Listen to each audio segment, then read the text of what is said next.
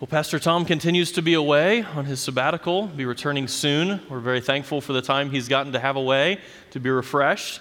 He's left us in good hands this morning. Dr. Clint Archer is here with us.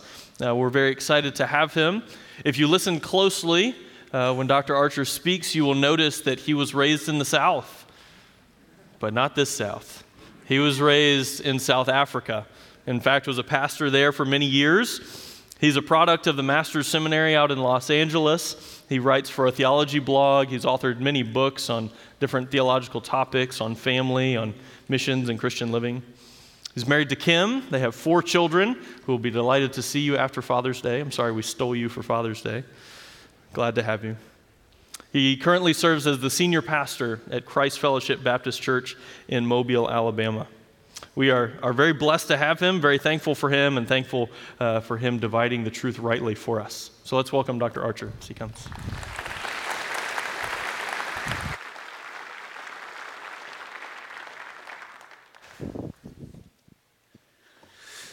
Well, good morning. And thank you for having me here. It is an honor to be here. I do tell the people in my congregation in Mobile, Alabama, that that's not the Deep South. Texas is the South, and Mobile may be the Deep South, but the deepest South is South Africa. And you all have accents, by the way. I don't have an accent. This is how we speak in the South. Well, it is a privilege to be here. I knew Pastor Pennington as my boss when I was at Grace Community Church. He was the boss. And whenever the boss walks in the room, you get that kind of chill in your spine, like, am I doing everything okay? Is he here to check up on me? And so when he asked me and invited me to come and speak here, I thought, what, like a performance review? I mean, I haven't had one of those from him in a while. But he was also a professor of mine and just a wonderful, gracious man and a mentor. So it's a privilege to be here today. Well, I came across a story in the news that I wanted to share with you because it's Father's Day. I thought it's quite a humorous story, but actually the more I read it and thought about it, the more I realized it's really tragic and sad, and at one point it nearly brought me to tears thinking about it. It's about a man, an Australian truck driver by the name of Jake Orr. And he decided that driving trucks across Australia had run its course and he wanted a career change. He was entrepreneurial. So in May 2021, he posted an advertisement on Facebook offering his services as a stand-in father for those who don't have dads. And so he called his business Rent a Daddy. For the reasonable fee of $30 an hour, Jake will do school pickups, and he'll take your children to their sports games. He will cheer them on as they play. He will take them out for various outings, ice cream, that type of thing. He'll teach them skills. The rental includes a maximum of 2 weeks per month. It includes sporting events, 3 fun activities of the child's choice, and 3 hours a week of life skills training, like how to mow a lawn, how to fix a car, that kind of thing. He will show up for birthday parties, but that costs extra. So $30 an hour, but there's a 20% surcharge for birthday parties. There's a 20% surcharge for Sunday lunch with the family, for any time after 4 p.m., and family pictures cost extra as well. Isn't that the saddest thing you've heard in a while? That you would have somebody in your family photograph who's really a complete stranger who's been paid $30 plus tip to stand there. I feel sad for Jake. He obviously loves children and doesn't have children of his own. I feel sorry for the moms who need to hire him in order to stand in as a father for the children. I feel sorry for the kids whose dads aren't in the home with them. It really is sad all the way around. It's tragic that these children have a hired stranger cheering them on at their basketball games. But the saddest part is that Rent-A-Dad gets to check out at 4 p.m. Now, it's Father's Day. Imagine around 4 p.m. you just said, honey, I'm done for the day. You take the kids for bath and bedtime. You only get 2 weeks a month of me. Now, he does that on purpose, of course, Jake does, because he doesn't want the children to become too attached to him. But imagine your father just clocked out 2 weeks of the month. Parenting never ends. You know that. It's 24/7. Whenever the child has a nightmare, they wake up. If they get sick, they wake up. They come to you. It doesn't matter what the time of day is. It doesn't end when they leave. You know, you think they turn 18, go off to college, and you're done, but they have you on speed dial. Whenever they have any problem whatsoever, they're going to call you, and then they're going to have kids, and they're going to call you about that. And parenting never ends. And it's sad that there's people who don't have parents to pour into their lives, but I would submit to you that this is a problem that is found in the church as well. That there are spiritual latchkey kids among us. Those who are believers in Jesus Christ, but have no one guiding them, mentoring them, teaching them, pouring into their lives. In ministry, when you make a disciple, just like a parent who makes a child, you have an ongoing responsibility 24/7 that never lets up. Turn in your Bibles to 1 Thessalonians chapter 2. This is the theme of what Paul is saying to the Thessalonians. You know this epistle, it's one of the few epistles that Paul wrote to not fix a problem, but just to encourage people. There were no heresies that needed correcting. There were no issues in the church per se. He's just encouraging them to excel still more. And so the first letter of Thessalonians in chapter 2, he's in a section at this point where he's reminding them of his ministry to them and calling them to continue that ministry among one another. And so in the previous passage, you see Paul's prerogative and his practice and his purpose. His prerogative, his right to earn a living as their pastor when he was there, but he gave up this right. That was his practice so that he wouldn't be a hindrance, and that the purpose of all of that was the gospel. The gospel was central. And so now he continues. I'm going to read from verse 7. 1 Thessalonians 2, verse 7. But we proved to be gentle among you, as a nursing mother tenderly cares for her own children. Having so fond an affection for you, we were well pleased to impart to you not only the gospel of God, but also our own lives, because you had become very dear to us. For you recall, brethren, our labor and hardship, how working night and day so as not to be a burden to any of you, we proclaim to you the gospel of God. You are witnesses. And so is God, how devoutly and uprightly and blamelessly we behave towards you believers, just as you know how we were exhorting and encouraging and imploring each one of you as a father would his own children, so that you would walk in a manner worthy of the God who calls you into his own kingdom and glory. For this reason, we also constantly thank God that when you received the word of God, which you heard from us, you accepted it not as the word of men, but for what it really is, the word of God, which also performs its work in you who believe. Well, just until there, this morning we're going to be looking mainly at verse 10 through 13. And we're going to see 3 ongoing steps in discipleship so that we help one another grow. So just like parenting is an ongoing commitment, when you make a disciple, when a person becomes a believer or they find themselves among you in church as a new convert, as a young believer, maybe even your own children, those people that you've brought to the Lord, it's not a once-off responsibility to share the gospel and then they get saved and then you're done. There's an ongoing responsibility where you impart not only the gospel of God, but your very own life, as Paul said here. So we're going to look at those 3 ongoing steps in discipleship so we help one another grow. The constant example, constant exhortation, and constant extolment. So those are the 3 things that we do. The constant example, exhortation, and extolment. So let's look at the first one. The first step in discipleship is a constant example, which you see in verse 10. He says, you, speaking to the Thessalonian church, are witnesses, and God also, how holy and righteous and blameless was our conduct toward you believers. For you know how like a father with his children we exhorted each one of you. How holy, righteous, blameless, how devout, how upright, how above reproach we were. Can you imagine standing in front of the church and saying, you are witness and God also of what my behavior is like among you, that I am devout, pious, godly, that I'm righteous, doing the right thing, upright, blameless, that people cannot point to my reputation and find a fault. I mean, it seems a little audacious, doesn't it? And yet what Paul is saying here is that when I came to you, I didn't just give you the gospel. I made a point of living in such a way that you could see the gospel fleshed out in my actions, that you could see the gospel in living color, so that you could not only hear what to do, but you could see how it plays out in a person's life. Now, according to the U.S. Census Bureau, 24.7 million children in the United States live in a home without a father. 24.7 million. That's exactly a third of the children in America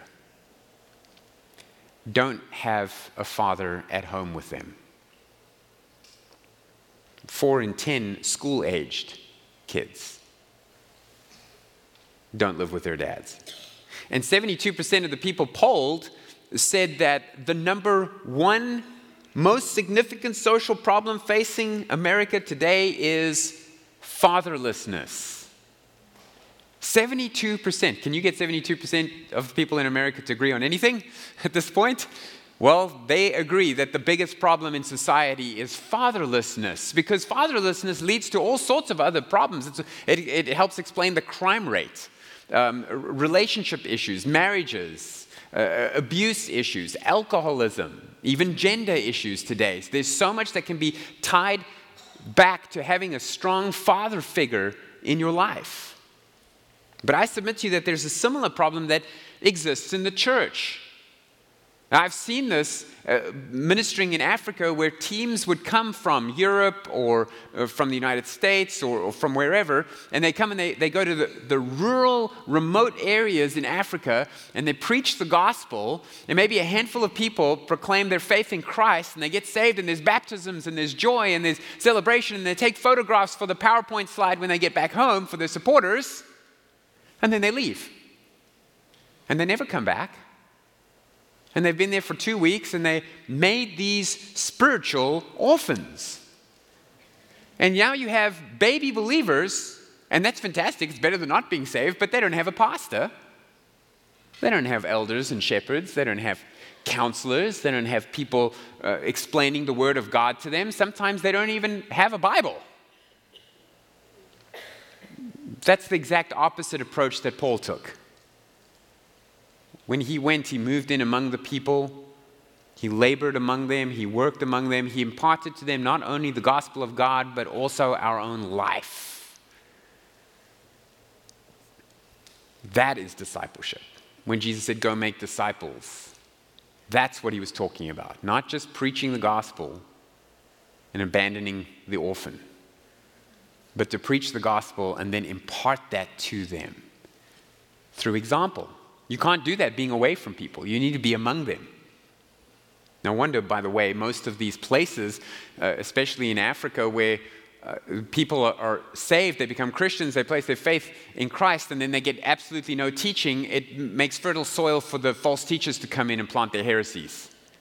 And they come and they fleece the flock for money, and that's why the health, wealth, and prosperity movement is rampant in Africa.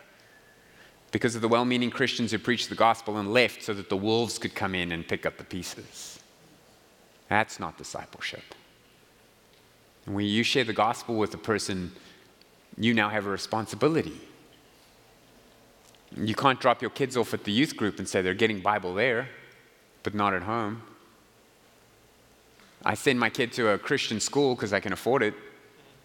That's going to take care of their education. And then on the way home from church, you and your wife nitpick the sermon. Oh, he went long about that. Oh, he kept on this one issue. Man, that illustration was a little off color. I wouldn't have done it that way. I don't agree with this interpretation. I wish he had used that, etc., etc. And what the kids in the back of the car are hearing is mom and dad slitting the throat of every sermon they hear on the way home. And now they've got no conviction. They've got no power of the Holy Spirit because mom and dad don't even believe it. Why should I believe it? And then throughout the week, they see mom and dad, they don't love each other the way the pastors showed them from Scripture they should. They don't talk to each other the way the Bible says that they should. They don't parent us the way we heard they should. And those children grow up learning not from what they hear in the pulpit, but what they see in their mother and father imparting it to them at home. So Paul viewed his converts as spiritual children that he needed to pour into. And that's how we need to view one another, people that we need to pour into. He called his converts in 1 Corinthians 4:14, my beloved children. He called the Corinthians my beloved children. He said, for though you have countless guides in Christ, you do not have many fathers, for I became your father in Christ Jesus through the gospel. I'm the one that brought the gospel to you. I became your father. Then he also says, this is why I sent Timothy, my beloved and faithful child in the Lord, to remind you of my ways in Christ. So he calls the Corinthians his children. He calls Timothy his child. Titus 1:4, he calls Titus, my true child in a common faith. In Philemon, verse 10, he says, my child, Onesimus, whose father I became in my imprisonment. Remember, he sends the slave Onesimus back to Philemon with a letter saying, I know he escaped from you, but since then he has become my child in my imprisonment. They probably met in jail. Paul converted him to Christianity, and he sends him back, and he says, I'm not sending him back as a runaway slave who needs to be executed by his master. No, I'm sending him back as a fellow believer now. And I expect you to forgive him and to restore with him. And what I love about it is Onesimus' name in Greek, it means useful. And Paul actually makes that pun in Philemon, doesn't he? He says, he once was useless to you, but now he's useful on that pun on his name. Like he was a useless slave. He couldn't even do that right. He ran away. Well, guess what? He's a believer now. He's useful for the kingdom. I want you to forgive him because he's my child. And so this is how Paul viewed these people, as his children. Earlier, he told the Thessalonians in verse 7 of this chapter, like a nursing mother taking care of her own children. That's what he was like a mom. If you ever, one of the cool parts about being a pastor is you get to do the hospital visit. You get to show up when the baby's born. Have you seen the baby? And then you're there and you bring your balloons or whatever, and there's this mom with this precious kid, and it's just such a tender moment, and there's always so much joy. And Paul says, that's what I'm like with my disciples, with my converts. And the thing about being a parent is that your children will mimic your example. That's why you're imparting to your kids, you're imparting to other believers needs to be constant example. You can't let your guard down. I want you to finish the cliche with me. An apple doesn't fall far from the tree. This kid, he's a chip off the old block. Like father, like... Yeah, we all know it. They're cliches for a reason because we understand that children are like their parents. They have the same mannerisms sometimes and the same interests and the same foibles, and they will follow you. They will mimic you. It's just natural. In fact, one of the most terrifying pieces of parenting advice I ever received was when someone said to me, your child will not drive like you tell them to. Your child will drive like you do. My oldest is now 15, and I'm constantly driving with him and saying, listen, don't do that when you drive. Do what I say, not as I do. But there's an understanding that your kids are just going to, by osmosis, pick this up from being around you. Therefore, you need to live your life as a constant example. That's how you need to be around them, and that's how you need to be around other believers. Luke 6:40, Jesus said, a disciple is not above his teacher, but everyone, when he is fully trained, will be like his teacher. Imagine everyone in this church was like you. And you told people, I want you to be like me. I want you to spend your money the way I spend my money. I want you to parent your children the way I parent my children. I want you to speak to your wife the way I speak to my wife. I want you to have a quiet time with the Lord as sincere and fervently and as regularly as I do. I want you to sing to the Lord with the sincerity and focus that I do. I mean, can you imagine saying that? Well, just imagine the whole church had your level of commitment to the Lord. That's what Paul says. That's what we do with one another. That's how you make disciples. We're watching one another. There's always people at a lower level in that they're newer believers than you. They're in a stage in life below you. You're a parent of teenagers. There's someone with a parent of toddlers looking at how you parent your teenagers. So maybe you're a parent with grown kids out of the house. There's parents with teenagers looking up at you. There's always someone looking up at you, whatever you're doing, in business, in life, in family. And they're watching you. You need to be an example. So do you live your life in such a way that younger Christians could model themselves on you? This was really driven home to me. I was a new believer. I got saved in college. There was this girl that I was interested in. I'd known her from high school, and she invited me to this Bible study because I was an unbeliever. I didn't know that. And so she said, well, I'm not going to date you, but you can come to our Bible study. And so I came, and then she didn't show up. But there was a missionary that had been sent there from Grace Community Church, and he was preaching the gospel. And I got saved. And that's how I became a believer. And I would go to this Bible study without her and grow in the Lord in that way.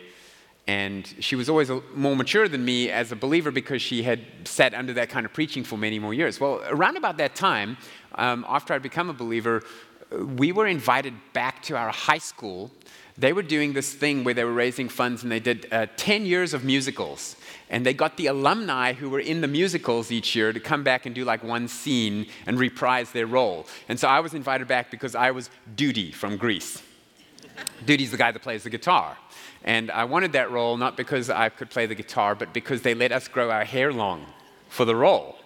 And so I had this long, greasy hair when I was in high school, just for that scene. And now it was a couple years later, and now I had really long, greasy hair, and I was allowed to go back and be Duty. And this friend of mine, she had been in one of the musicals called Bugsy Malone.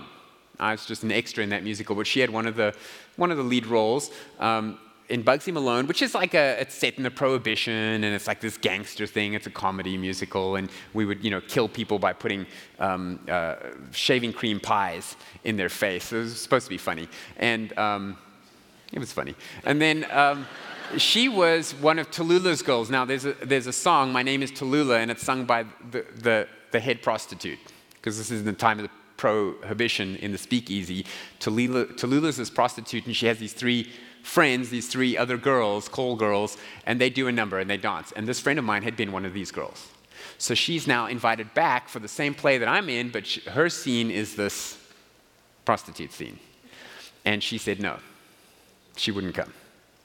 And the director knew that we were friends and said, can you please talk her into it? Everyone else is coming. Every other alumni who had a role is coming for their role. It would be so sad if she didn't reprise her role.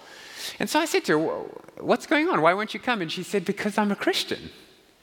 And I don't want to dress like that and dance like that and sing those lyrics because I'm a believer. And I said to her, but you were a believer in high school. And you didn't have a problem with it then. And I expected her to say, well, I've grown in the Lord since then. But she didn't. She said, the difference is now I teach a Sunday school class. And I have 4 young girls that I teach.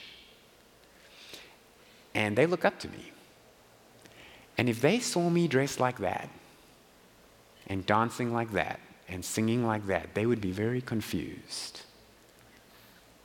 And she wouldn't do it. I mean, what are you going to say to that? I'm not going to be like, I didn't want to be Satan in that example, so I was like, stop tempting her. I went back to the director and said, she's not coming. They got someone else to do the role. But that impacted me as a young believer. That here was a person who was making life decisions based entirely on what younger Christians would think about it. How do you make your life decisions? What you do, the kinds of movies you watch, the kinds of company you keep, what, where, when, how much you drink, how you drive, how you dress, what jokes you make and laugh at. Are you constantly living as if there's young believers trying to figure out how to be more like Jesus, and I'm the one that they're looking at right now? That's how we should live our lives. Constant examples. Well, secondly, we should also, if we're being faithful to raise up disciples, is through constant exhortation. This is our second point. constant example. Secondly, constant exhortation in verse 12. Verse 12 says, so that you would, in verse 11 he says, just as you know how we were exhorting and encouraging and imploring each one of you as a father would his own children, so that you would walk in a manner worthy of the God who calls you into his own kingdom and glory. So this is the other example. The first is, I was with you like a father, imparting my life to you, being a constant example to you so that you could be like me and imitate me as I imitate Christ. And secondly, here he's saying, and I was also teaching you. I was exhorting you and encouraging you and imploring you. Teaching is a duty. It's part of what we do with our disciples. One of Jake Orr's services that he rendered was that he would teach the kids a life skill. How to fix a car, how to mow a lawn. He understands that part of being a dad, even a rent-a-dad, is that you have to teach. And so you need to be exhorting, urging. I remember the teaching that came from my dad as a kid growing up. When I got my license, he pulled out the car into the driveway and he said, okay, change the tire. I said, but it's not flat, it's not punctured. And he said, yes, but when it gets a puncture, I won't be there with you. So I want to see you change the tire now in case you get stuck, and then I can help you, because in the future I won't be with you, and then I'll know you can do it. And so that's super helpful, because at one point the bolt's a little too tough, and he says this is what you do, you kind of stand on the wrench and you use your body weight. And I was like, okay, that's a good tip. And so he showed me how to do it then when he was with me, so that I would know how to do it when I'm on my own. That's how you raise disciples. You have to teach them. This is something I've learned. This is what I've seen in other people. This is what I've read in Scripture. This is what I've discovered from experience. Let me impart that to you. I'm going to teach that to you. And so he says, like a father with his children, we exhorted each one of you and encouraged and implored. The word exhort means to call someone to do something.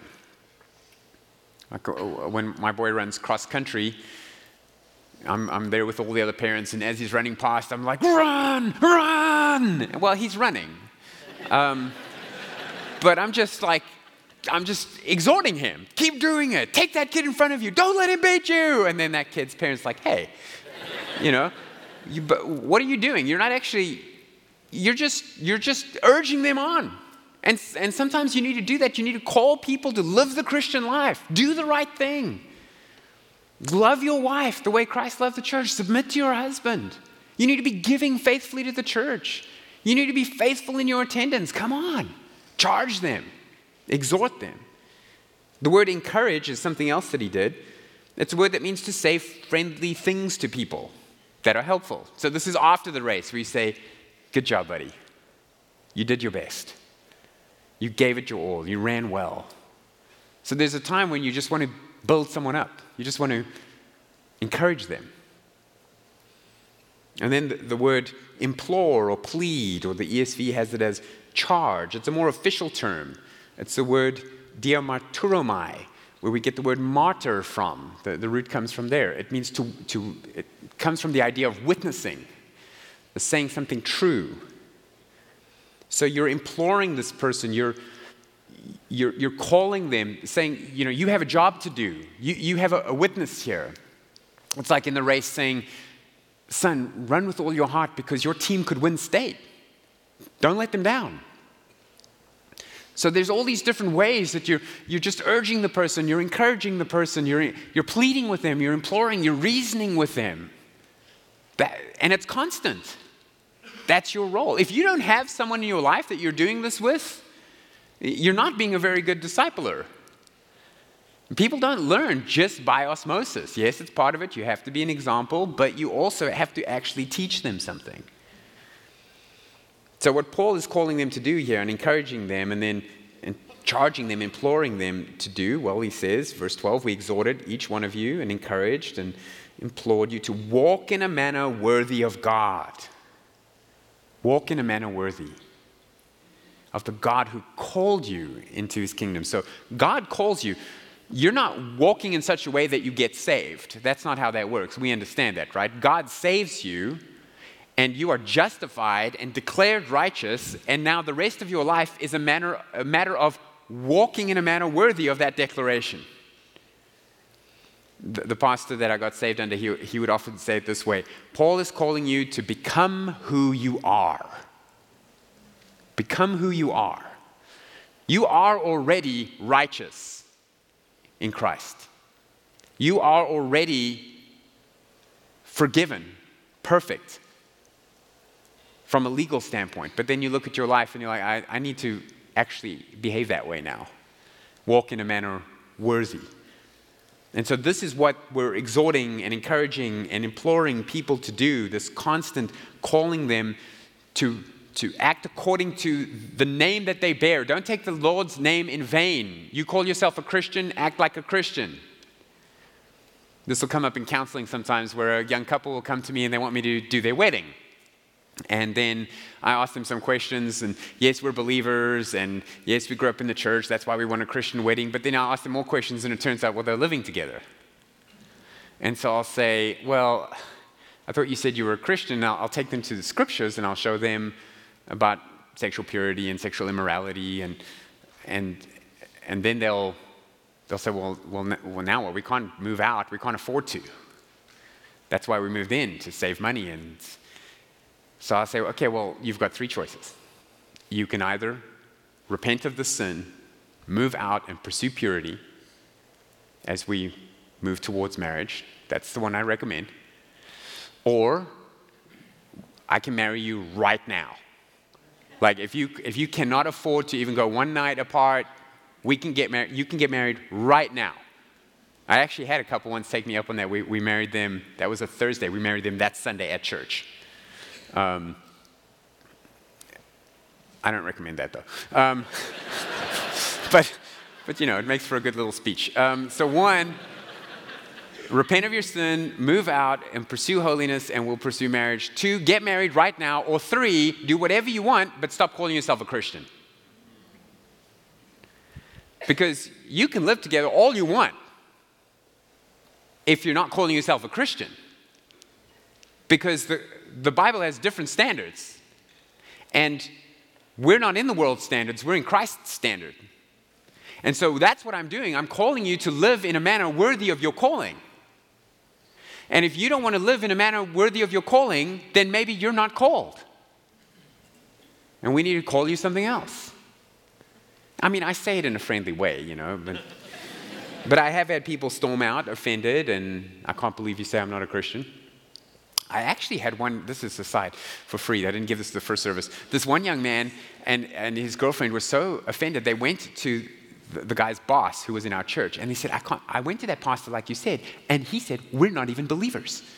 He said that the Bible said so because of our sexual immorality. And his boss, who was in our church, said, yeah, he's right. And the guy was like, really? And so he got to preach the gospel to him even more clearly. Apparently it didn't stick with me.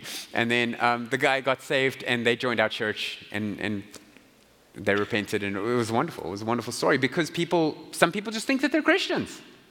And so part of being a discipler is to show your disciples when they're not acting like Christians so that they can realize that they're not. Or if they are, that you call them to walk in a manner worthy of their calling. So when a person becomes a believer, their life will get challenging. Satan will gun for them and tempt them. Former friends will entice them back into previous lifestyles. Their family may mock them and ostracize them. And you need to be there to encourage them and walk with them. And you might be thinking at this point, this is a huge responsibility. I mean, yeah, you're going to be their life coach. You're going to be their cheerleader. You're going to be their drill sergeant, if that's what is needed. Paul says later on, you admonish the unruly, and you encourage the faint-hearted, and you help the weak. And you're thinking, man, this is just so much to do. It's all on me? No, that brings us to our third point, constant extolment. So we have constant example. That's your first responsibility to your disciples. A constant exhortation, actually be teaching them and calling them to a worthy standard. That's your second responsibility to your disciples. And here's your third one, constant extolment. Now, obviously, I just used that because it has an EX. Example, exhortation, extolment. But it means to praise God and to focus on God and to thank God and to lift God's name up. And that is a constant duty, and you see it in verse 13. We also thank God And he says, for this reason we also constantly thank God that when you received the word of God, which you heard from us, you accepted it not as the word of men, but for what it really is, the word of God, which also performs its work in you who believe. So spiritual maturity doesn't come from the disciple, and spiritual maturity doesn't come from the discipler. Spiritual maturity comes from God through his Holy Spirit. And in this verse, Paul says that the means the Holy Spirit is going to use is his word. It's the word of God that is at work within you. So you need to constantly be pointing your disciple to Christ, not you. See, this is how cults are born. Or even Christian churches that form around the cult of personality. They follow a certain pastor. Remember, Paul said, don't do that. I'm of Peter, I'm of Paul, I'm of Christ. Is the body divided? No, we're all of Christ. The disciple's main job is to accept and submit to what the Word of God says. The discipler's main job is to constantly extol God. Raise Christ up in the mind of your disciple. Get the Holy Spirit involved through bringing them back to the Word of God. Because it's God's authority and God's power that's going to change them, not you. Don't have them follow you. Now, I know you say, but he just told us that we have to be a constant example. This is because people are going to follow us. Yes, they're going to follow you. But in that, remember what Paul said, imitate me as I, what? Imitate Christ. So that's what you need to do. Yes, follow me, but only in the way that I'm following Christ, and I'm pointing you towards him at all times. So there's this constant extolment of Christ and his work. And so you don't get any credit for a person's holiness then. God gets the credit. People, if there's a particularly good karate student, then you're like, well, who was his sensei? Because obviously if he became that good and I send my kid there, then my kid will become that good. Who's the sensei? Well, our sensei is Jesus, not us. You don't want the person to be like you want the person to be like Christ. So you don't get any credit for it, God does. And it not only avoids you forming a personality cult around the pastor, it avoids the pastor having a big ego about how everyone wants to be like him and set trends. And we understand that leaders, people want to put their leaders on a pedestal. That happens it's hardwired in us because we're created by God to worship. And so when we're not worshiping rightly, we're worshiping wrongly. But we are always worshiping. So we're always putting someone on a pedestal. You always want to make someone your hero. In the old days, it used to be people that actually did something. Now we have just celebrities who are famous for being famous. You ask a kid in the 70s, who you want to be like? I want to be like Neil Armstrong. I want to go walk on the moon, explore the universe. Somebody who did something, like a real hero. Now it's like, who do you want to be like? I want to be like Kim Kardashian. It's like, what does she even do? What has she done? And no offense if she's watching this or anything, but I don't know. I doubt that she's like trying to take credit for being a real hero. But we do that. We just want to follow sports stars because they can get this ball into the net like really quickly many times. Like, ooh. And so we follow them and we wear their name on our jersey and we just want to worship. And Paul says, I like what happened with us because even though I was being an example and I was teaching you, I thank God constantly, verse 13, that when you received this word, you received the word of God, which you heard from us, but you accepted it not as the word of men, but for what it really is, the word of God, which performs its work in you. 2 Timothy 3:16 says that all scripture is breathed out by God and profitable for teaching, reproof, instruction, and training in righteousness, right? So the word is breathed out by God, and that's what works. It's when you're not following me, but you're following God. And so Matthew 23:9, Jesus said, call no man your father on earth, for you have one Father who's in heaven. Now, I know that's really ironic to be preaching on Father's Day. Jesus says, don't call any man father. Now, what he doesn't mean is that you're not allowed to call your dad dad. So don't call your dad today to say Happy Father's Day and say, I hope you're having a happy day, Bob Sr. Pastor said I couldn't call you dad. No, you can call your dad dad. That's okay. What he means here is in this context in Matthew 23 and the Pharisees and that don't look to human beings as your spiritual progenitor, the one that brought you to life spiritually. They're not your father. Don't call them your father. So that's one of the reasons why you can refer to me or Pastor Tom as pastor, but not father.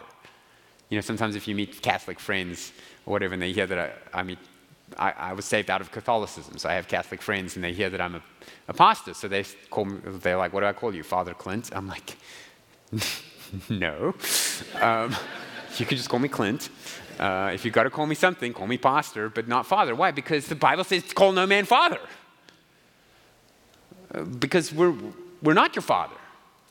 Now, you're saying, but this is confusing, because Paul just said that Timothy is my son, and I'm his spiritual father. Yes, but you've got to understand that there's something about bringing the gospel to a person. There's something else about taking credit for that person's salvation. Don't do that. And don't give credit to a person for your salvation, ever. And so I love that Paul says here, it's the word of God which is at work within you. Doesn't that remind you of another phrase in the New Testament? The word of God that's at work within you. It's as if the word of God is active on its own. Hebrews 4:12, for the word of God is living and active, sharper than any two-edged sword, piercing to the division of the soul and of the spirit, and the joints and the marrow, discerning the thoughts and intentions of the heart. That's Hebrews 4:12. The word of God is living and active. It's not like any other book. You know, I've read self-help books. I read Stephen Covey's 7 Habits of Highly Effective People when I was in college, and all my assignments were late, and somebody said, you should read this book. And it helps with time management, and there's stuff in there that I still do. I read it many times, but then I got saved and read the scripture, and it just like sucks you in. And you can't get it out of your mind. And now you start wanting to be on time, not because that's acceptable in society, but because you don't want to be inconsiderate, you want to be loving, you want to be productive for the kingdom. Your motives change, your reason for living changes, your way of thinking changes. The Bible shapes your worldview. You now have opinions that you might not have had before. Your opinions start changing. Maybe you vote differently. Maybe it makes you smarter. It gives you understanding about creation and science and society. It helps you discern truth from error. It helps you make better decisions. As the psalmist says in Psalm 19, it revives the soul.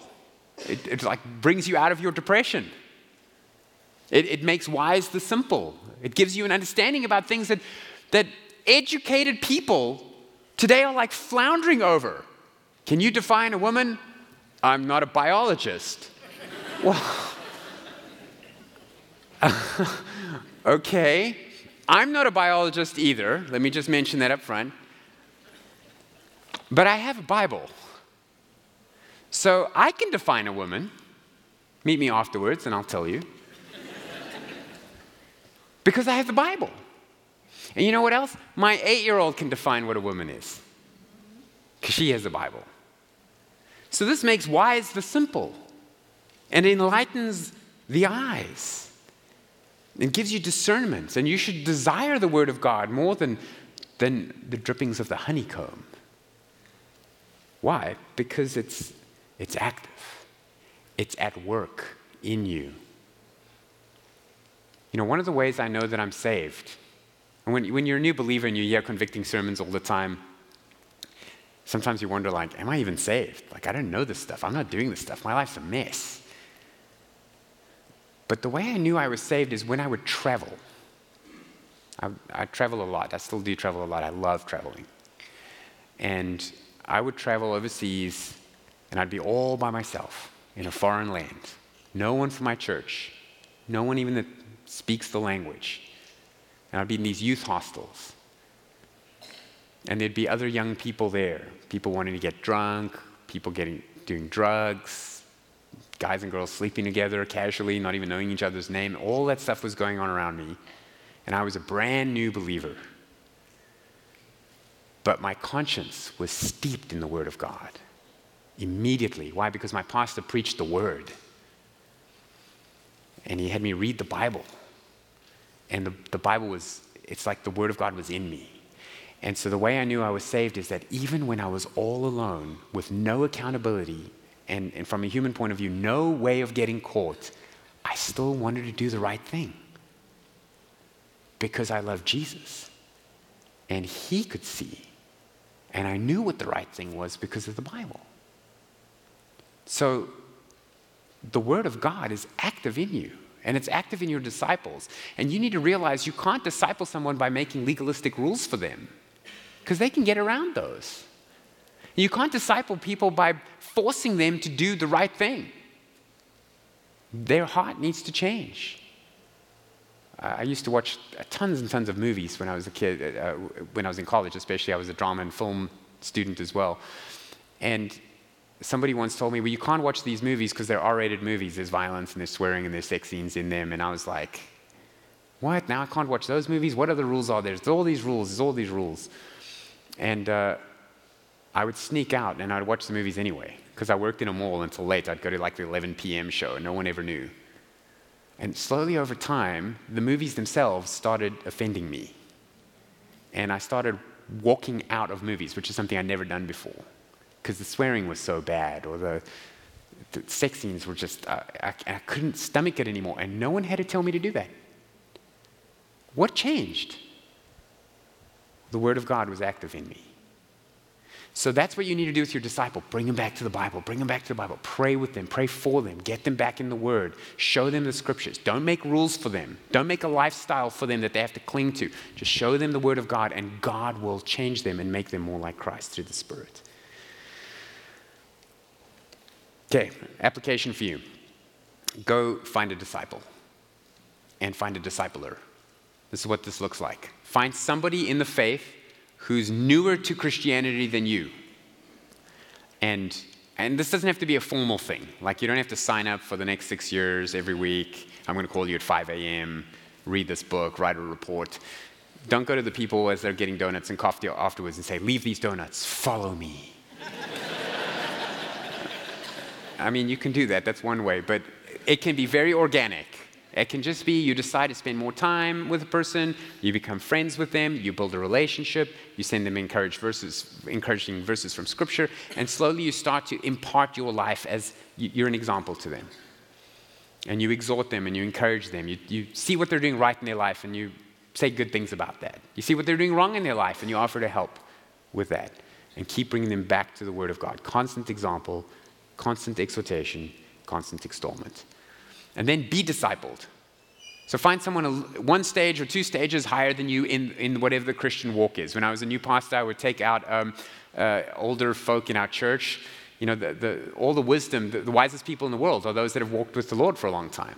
You can spot them. They've got gray hair. That's what the Bible says, right? The glory of a young man is his strength. He's good for something. He can pick up weights. Woohoo. If you need something moved, you call the young guy. But the glory of the gray-haired is his wisdom.